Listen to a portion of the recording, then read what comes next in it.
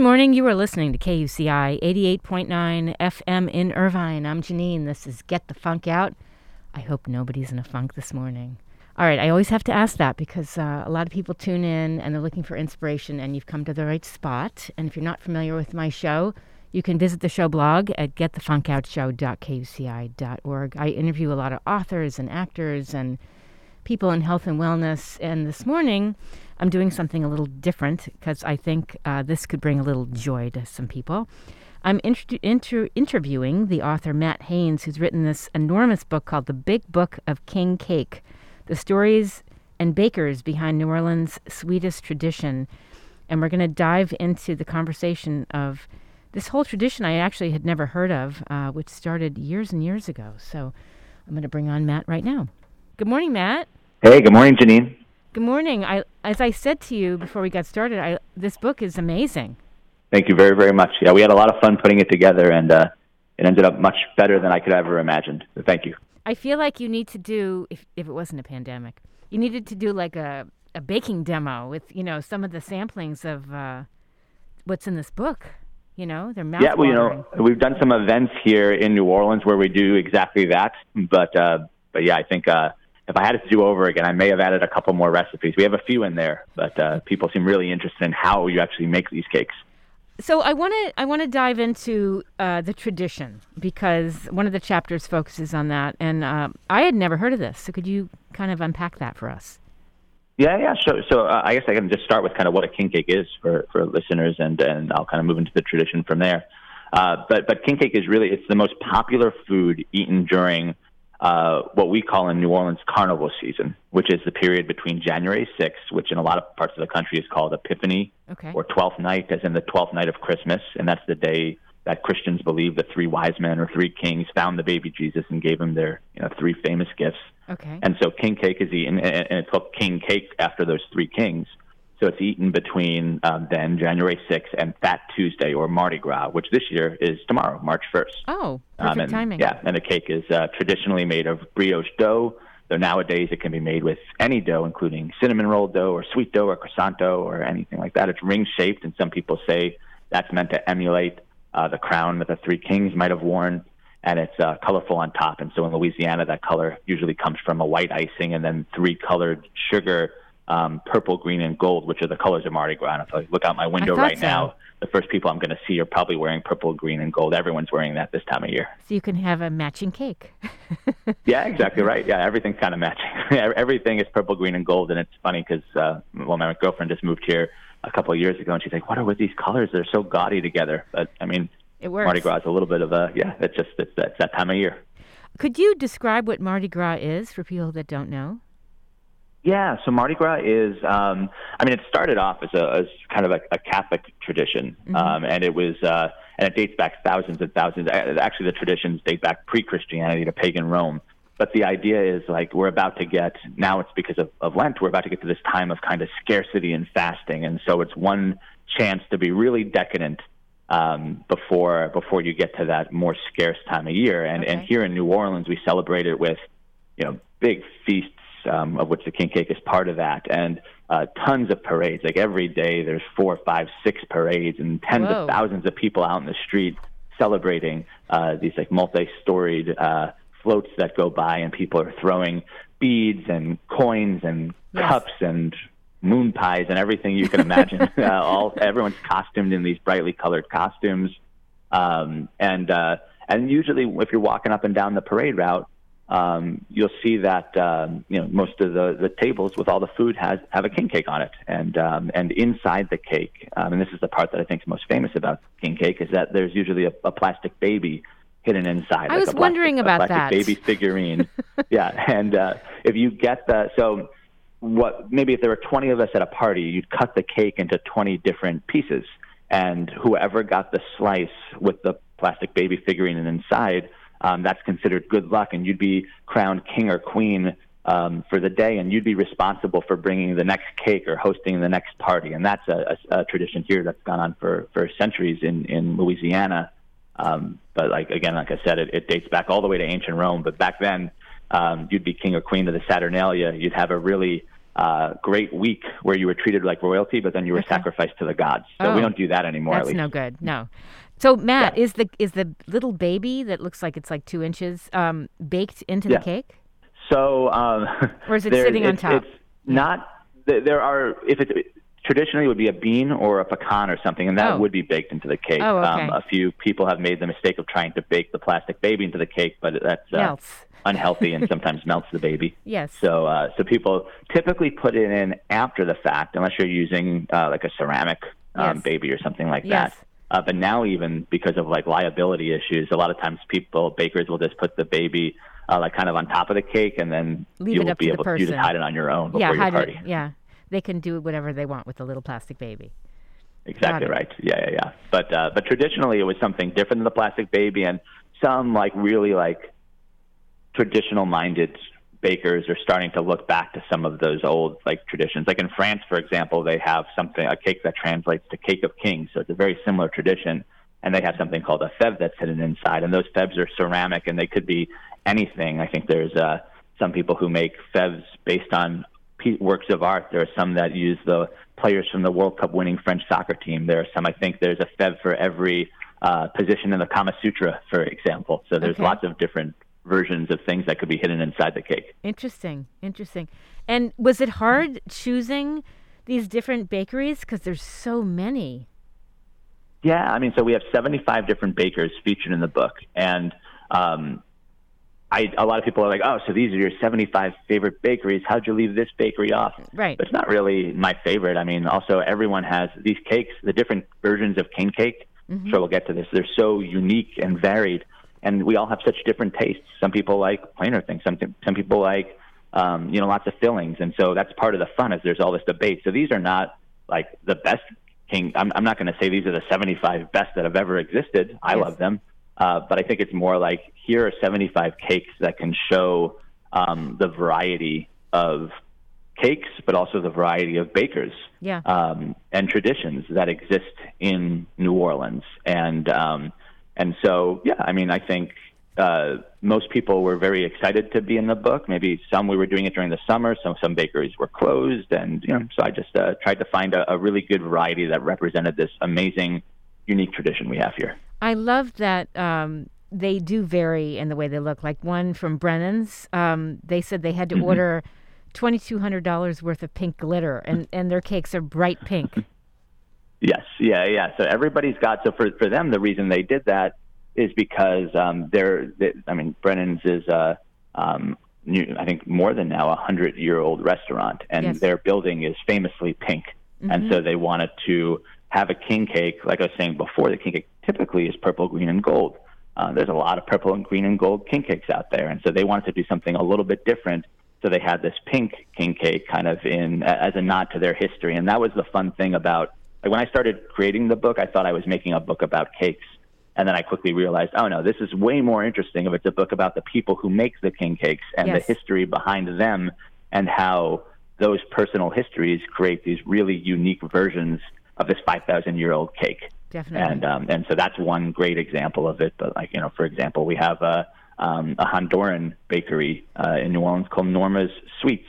And I had no idea that we have in New Orleans one of the biggest Honduran populations in the country. I think second only to New York City. And so those bakers, when they moved here, they had not much interest in king cake. They didn't know what it was. But as they have been here longer and longer, they wanted to be a part of these Carnival and Mardi Gras traditions. And so, what can we add that doesn't already exist? And it's really popular in Latin countries to have guava and cream cheese in your pastries. Sure. And so, why don't we make a king cake that's guava and cream cheese? And they thought they were doing it just for fun for their Honduran American customers.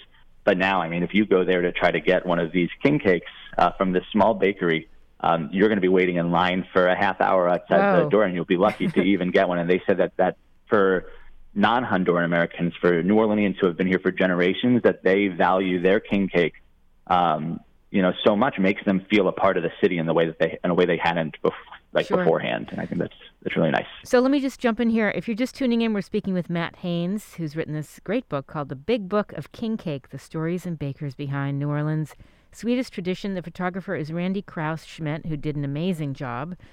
Yes. Talk about why king cakes are round. Yeah.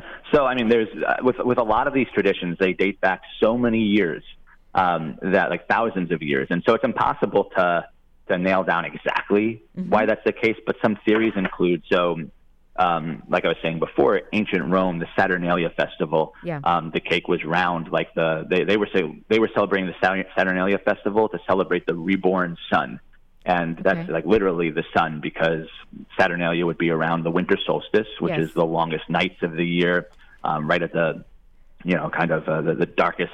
The sun would be rising the least high in the sky all year long, but every single day afterwards, the sun's rising a little bit higher. So they saw that as a rebirth. And so to honor the reborn sun, they'd have a cake that was circular and golden brown, like that new sun, and then they would hide the bean inside. But then when Christianity, Rome brought their traditions as it became the Roman Empire from England in the west to the Middle East in the east, when the Roman Empire collapsed, the Catholic Church was one of the next big empires up, and rather than getting rid of those pagan traditions, they decided to adapt them. And so king cake became a lot more a lot more king imagery and Jesus imagery. And so some people say that the king cake is now, there's a hole in the middle, so it's ring-like, and they say that's supposed to emulate a crown, and the colors are supposed to emulate like the jewels on a crown, because that's what the three kings might have worn. Some people say that it's circular because it's supposed to show the unity of the different sects of Christianity. Other people who are more practical and bakery-minded, say, oh no, it's round because like it's oval mostly, and that's because if your king cakes are meant to be eaten as a community, you're not going to eat one by yourself typically. No way. And so you need to make these really big oval king cakes because that's what fits best in the oven. So maybe that's the reason. Who knows? There's a lot of different theories. What I do love about this book, one of the many things, is that you wrote this 2021, or you started the concept 2020? No, 2021 is there. Everything happened this past year. I didn't sleep very much, but everything else took place in 2021. You do this in a pandemic, and what's nice is that we're all feeling very isolated. But it seems that you've really, brought to light the magic of all these different places, New Orleans, and as you said, all these stories, these beautiful stories. Like here's one. She's a dancer, professional dancer, Caitlin Gurin. And that's she makes an incredible king cake. And she, like a lot of bakers, they were doing something else at the start of the pandemic, and then weren't able to do those things anymore because those jobs were a lot of service industry people and dancers. They weren't able to do the things they were doing beforehand, and so they had to find other work. And they had a baking hobby that they decided, hey, you know what? I love this. I'm going to try to make this a job. I'm going to take this risk, like many of us took made some career changes during the pandemic. And so there's a host of new pop-up bakeries. Caitlin's is included in that, who have started their own versions of king cakes during that time. And so that's part of the story of New Orleans, especially during the pandemic. And so I think what was cool is that in these 75 different stories, you see a history of this amazing city, amazing and diverse city, kind of as it looks at this moment. There are Hondurans, there are Vietnamese, there are a lot of black-owned bakeries and white-owned bakeries, of course, and there are dancers and bartenders and all these people who had to switch jobs during the pandemic. All these stories exist, and when you look at them all together, it's the story of what the city looks like. It's beautiful, and the creativity is incredible. I mean, I'm looking through the book, this place called Jack Rose, and the Mile High Pie, and then everything is so outstanding. Did you get to try a lot of these? Yeah, I tried pretty much 98% of the cakes in this book, and there must be 200, 300 cakes in this book. I tried all of them over the course of a summer, and I gained a lot of weight. So happily, I did the hard work. Yes, it was very nice. I was doing a pretty good job of losing that weight until now that Mardi Gras is here. I've put it back on again. We'll be back at it afterwards. What I was going to ask is, what about somebody listening who says, "Oh, these look amazing, but I'm gluten-free"? Yeah. And so that's another, I'm really glad you brought it up, because there's a baker featured in the book, and she's just, again, one of several bakers in the book who make king cakes for those who have dietary restrictions. And so she said her story, and again, this is just like the Honduran story I was telling you before. Yeah. This is an example of a baker who, something in their own personal history informed the unique way they make a king cake. And so I think she said about 7 years ago, she realized that she was gluten intolerant. And so she was a baker at that point, but she was like, okay, well, I'm going to try to take these recipes I do very well, and I'm going to do the really hard work of trying to make them even better with dietary restrictions. And so she didn't want to stop at just a gluten intolerance. She does people who are allergic to dairy or oat or all these different things. She said she makes like 13 different king cake recipes based on different restrictions. And she said the reason that she does it is because it breaks her heart that there's the idea that there's a child out there who can't get the birthday cake they want, or a Louisiana kid who wants a king cake and sees like king cakes are in schools in every single classroom during carnival season. And she said the idea that there's a kid who can't enjoy those king cakes with their classmates is heartbreaking to her. And so she set out to make cakes for anyone that anyone can eat and that are very delicious as well. Tell me her name again if people want to look that up, if they're there. It's, Nicole Maurer, Maurer, and her bakery is Creme Confectionery, Creme, and then Confectionery. Okay, good, because I know, people that travel there, and a lot of people have restrictions. Yeah, and she also ships. She ships all across the country too. So no matter where you're listening from, you can have her king cake or just all of the amazing things she does shipped your way. In a time of incredible isolation with the pandemic, this must have brought you a lot of joy. Yeah, I mean, it was a great way to. I mean, first of all, it's just exciting to do something new, just the same way for those new bakers who were doing something else and got into a new career. But yeah, I think what I realized I was doing that I didn't realize at the beginning is that I wasn't really inventing something. It was a compilation of the work these amazing people in New Orleans are doing, and to bring all of these different stories together and to tell this city. I'm not from New Orleans. I moved here 13 years ago, and I fell in love with this place. And to tell the story really of why I fell in love with this city through the story of king cakes was really fun to do, and to celebrate these amazing bakers. One of the bakers is from Philadelphia, and she has a bakery here, a really popular one called La Boulangerie. And she said that the first thing that caught her eye and caused her to fall in love with this city was that she realized New Orleanians argue about their favorite bakers the way that other cities argue about their favorite sports teams. And so that's a lot of fun, and she wanted to be in a place that did that. That's so funny. I want to mention that I put all your information on the show blog, which is getthefunkoutshow.kuci.org. And I love the story how you first heard about the cake. You tried it in 2017, and you ate more than 80 varieties during a single carnival season. Whoa.